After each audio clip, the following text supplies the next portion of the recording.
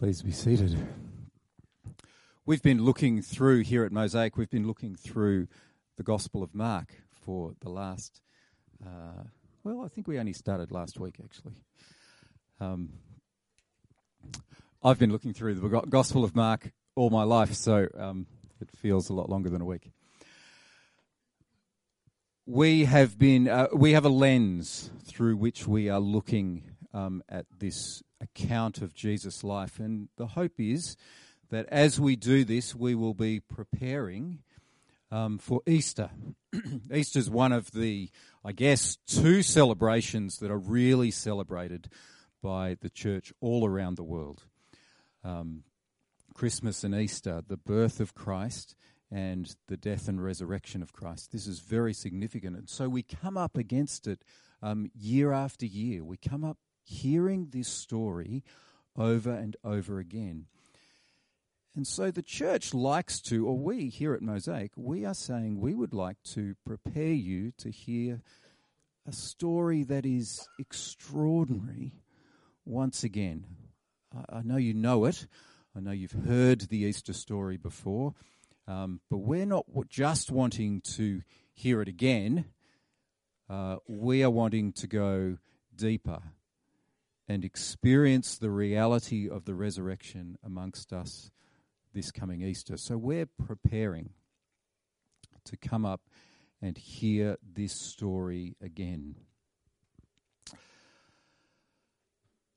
Let me start with this reading. Today, across Mosaic, we are looking at this particular passage from Mark chapter 5, and we are asking what the spirits see. Okay? So we've been looking through this lens of how will we see Jesus afresh, and now we're asking how I see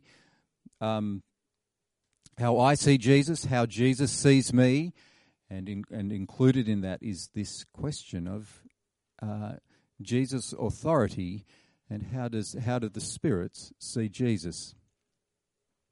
Okay, let's have a read. So they arrived at the other side of the lake in the region of the Gerasenes. Now this is Gentile territory, that tells us. When Jesus climbed out of the boat, a man possessed by an evil spirit came out from the tombs to meet him. This man lived in the burial caves and could no longer be restrained even with a chain. Whenever he was put into chains and shackles, as he often was, he snapped the chains from his wrist and smashed the shackles. No one was strong enough to subdue him. Day and night he wandered among the burial caves and in the hills, howling and cutting himself with sharp stones. When Jesus was still some distance away, the man saw him, ran to meet him, and bowed low before him. With a shriek he screamed, "Why are you interfering with me, Jesus, Son of the Most High God? In the name of God, I beg you, don't torture me." For Jesus had already said to the spirit, "Come out of the man, you evil spirit." Then Jesus demanded, "What is your name?" And he replied, "My name is Legion, because there are many of us inside this man." Then the evil spirits begged him again and again not to send them to some distant place.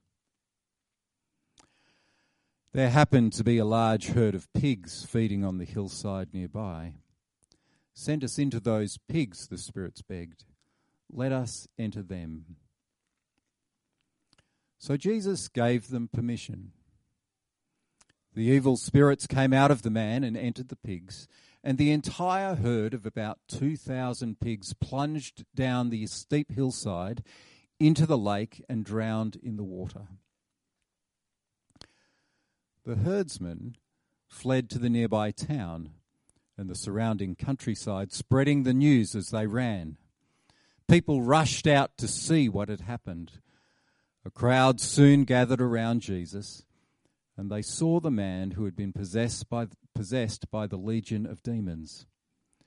He was sitting there, fully clothed, and perfectly sane, and they were all afraid. Then those who had seen what happened told the others about the demon-possessed man and the pigs.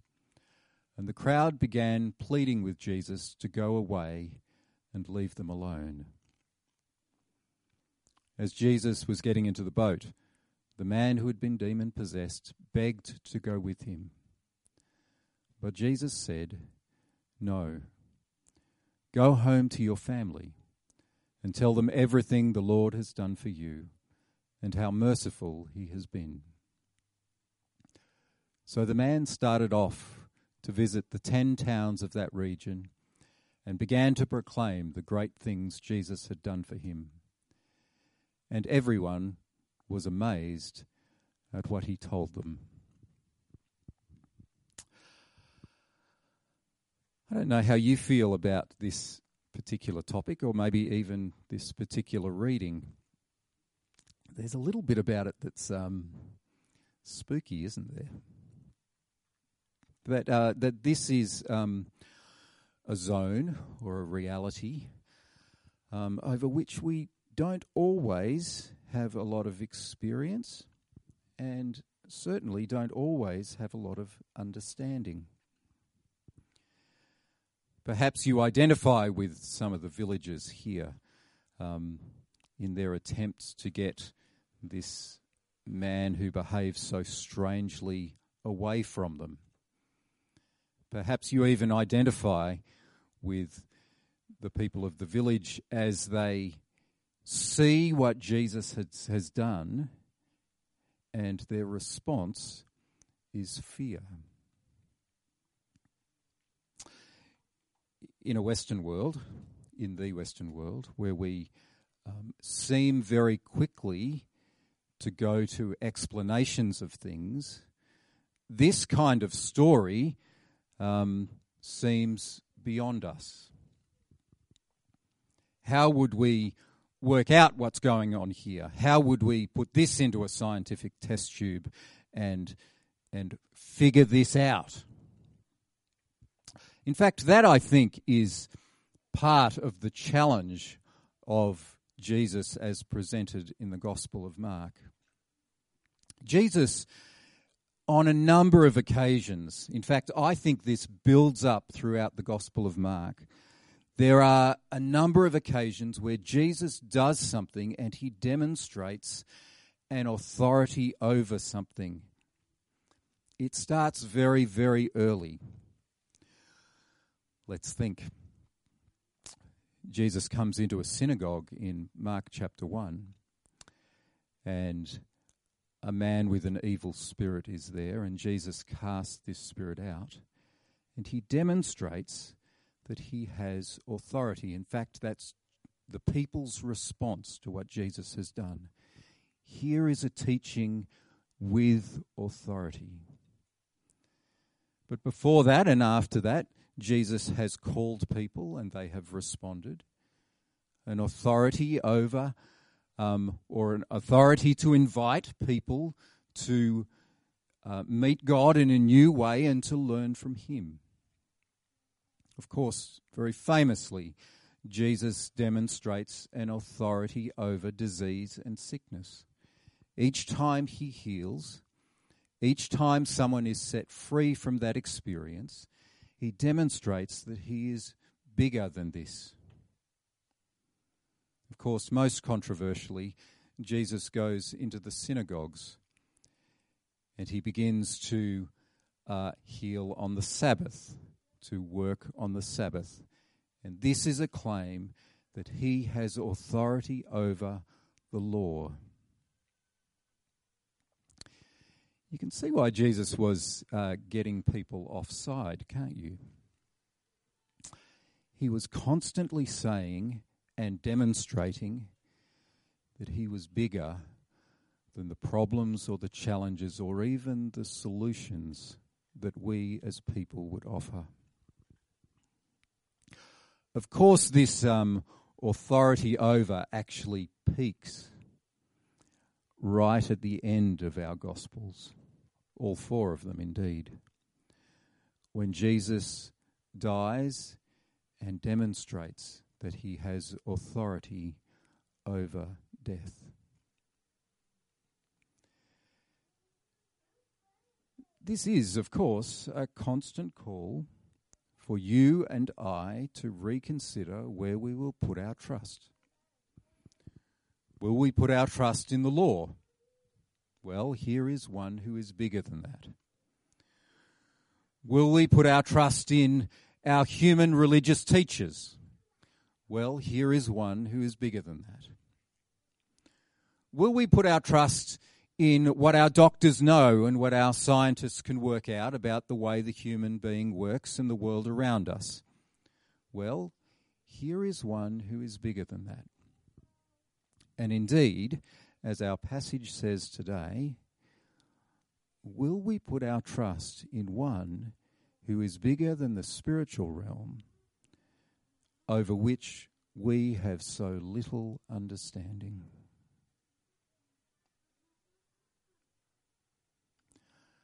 I wonder where you will put your trust. Because, of course, we know that each one of us will die. And here we have an encounter with God and the claim that he is even bigger than that.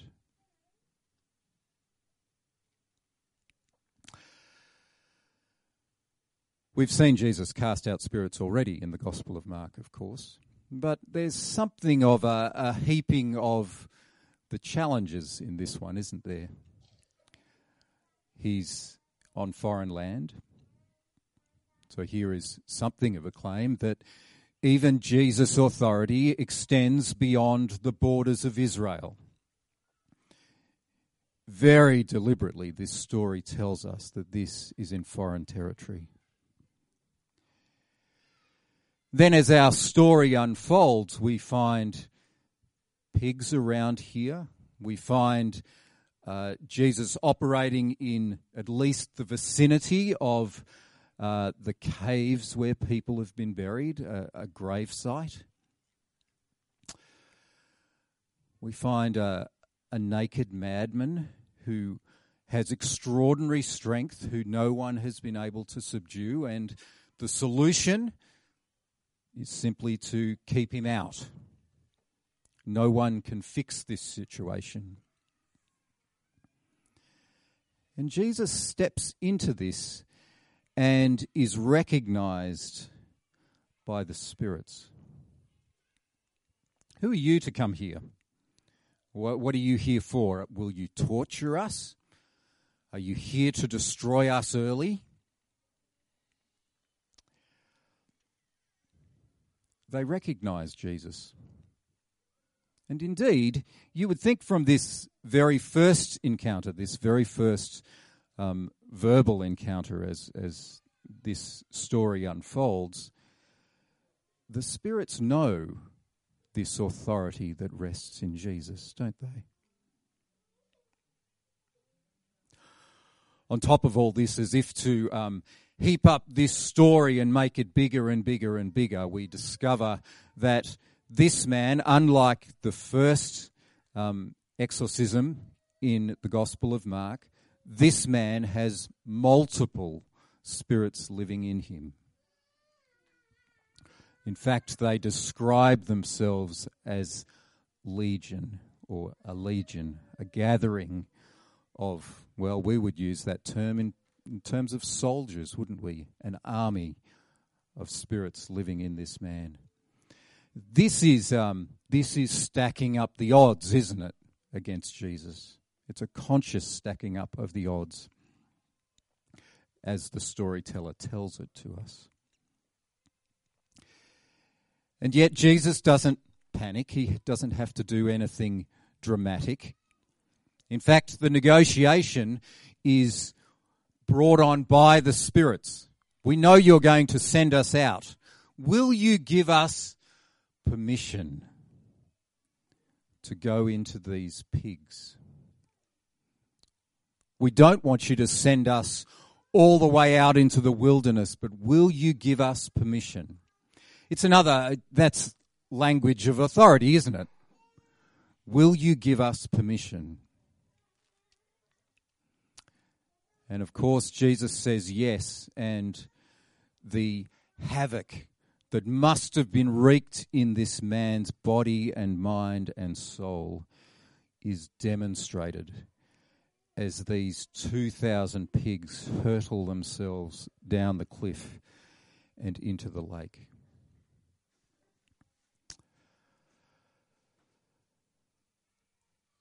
I don't know what you make of a story like that. I can't figure it out.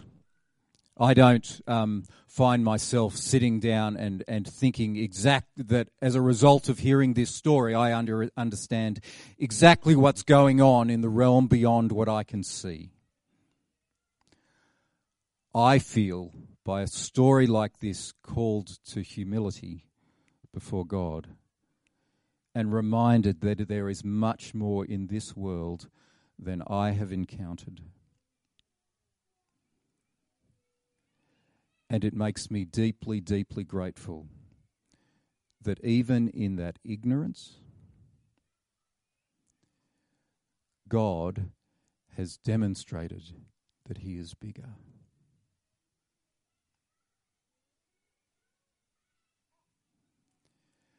And I don't think the disciples in this, looking on to all of these happenings, feel any different. I think they could only respond in wonder that Jesus has an authority this big.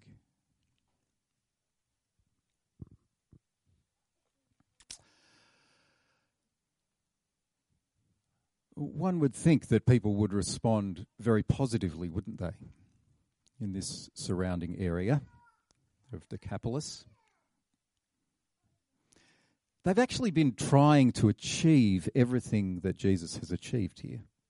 In this moment, all these chains, all this casting out, all of this attempt to subdue has really been to help this man and help their society. I suspect they have good motives. And Jesus has come and achieved all of this in one moment. And yet their response to the unknown, to something beyond their own strength, beyond their own understanding, is fear.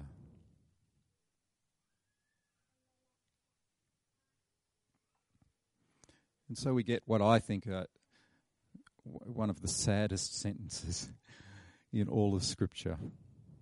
Their response to this miracle, this profound demonstration of the authority of God to set people free, their response to ask Jesus to leave.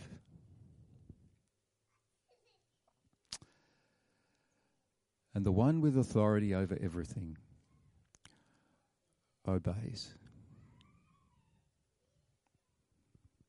He steps into the boat, and the newly sane man comes and says, "Can I come?" And almost as if Jesus knows, he says, "No. Go home. Tell your story. Tell what God has done. And see what happens from there."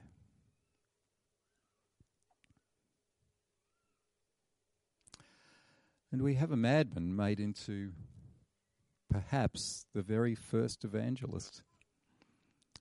Certainly the very first evangelist who goes off into Gentile territory.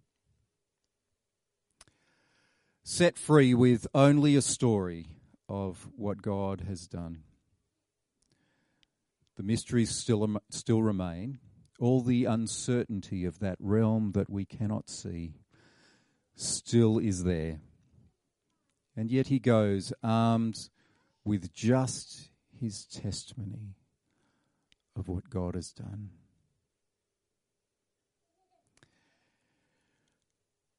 And the news spreads.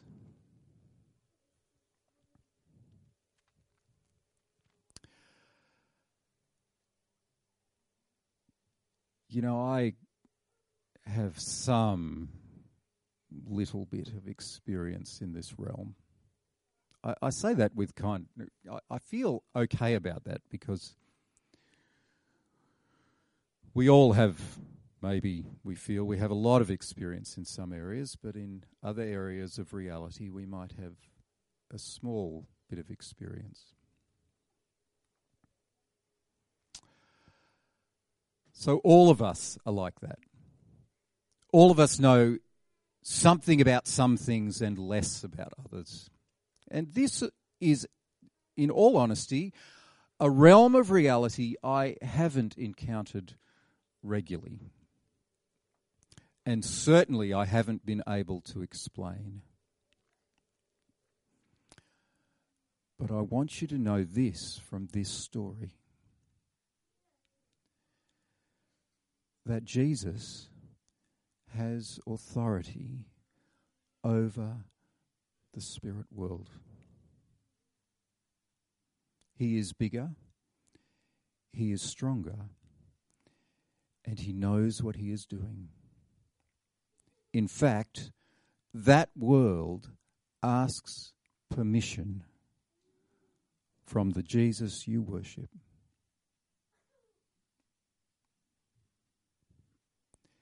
And the response of fear is a denial of that authority.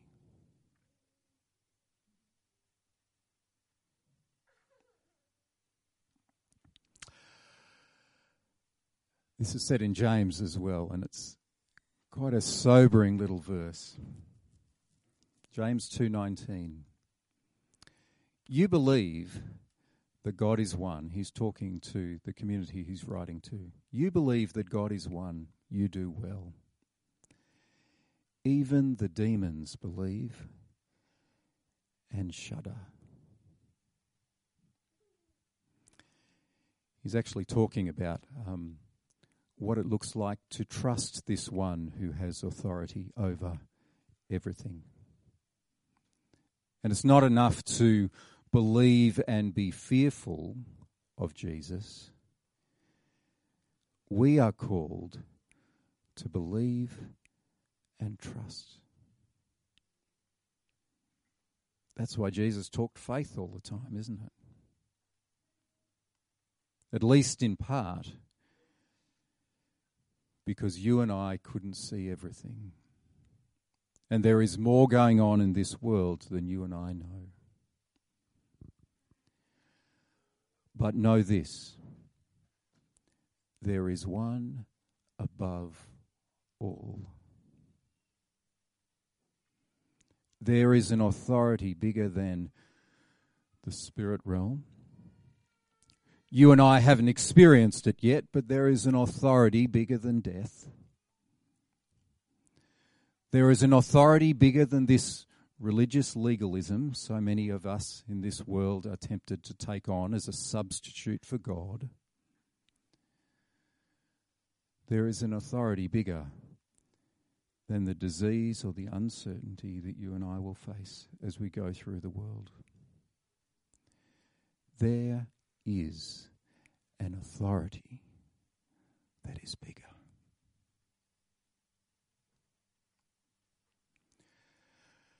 Church of God, put your faith and your trust nowhere else. Nothing else is worthy of your trust. Amen.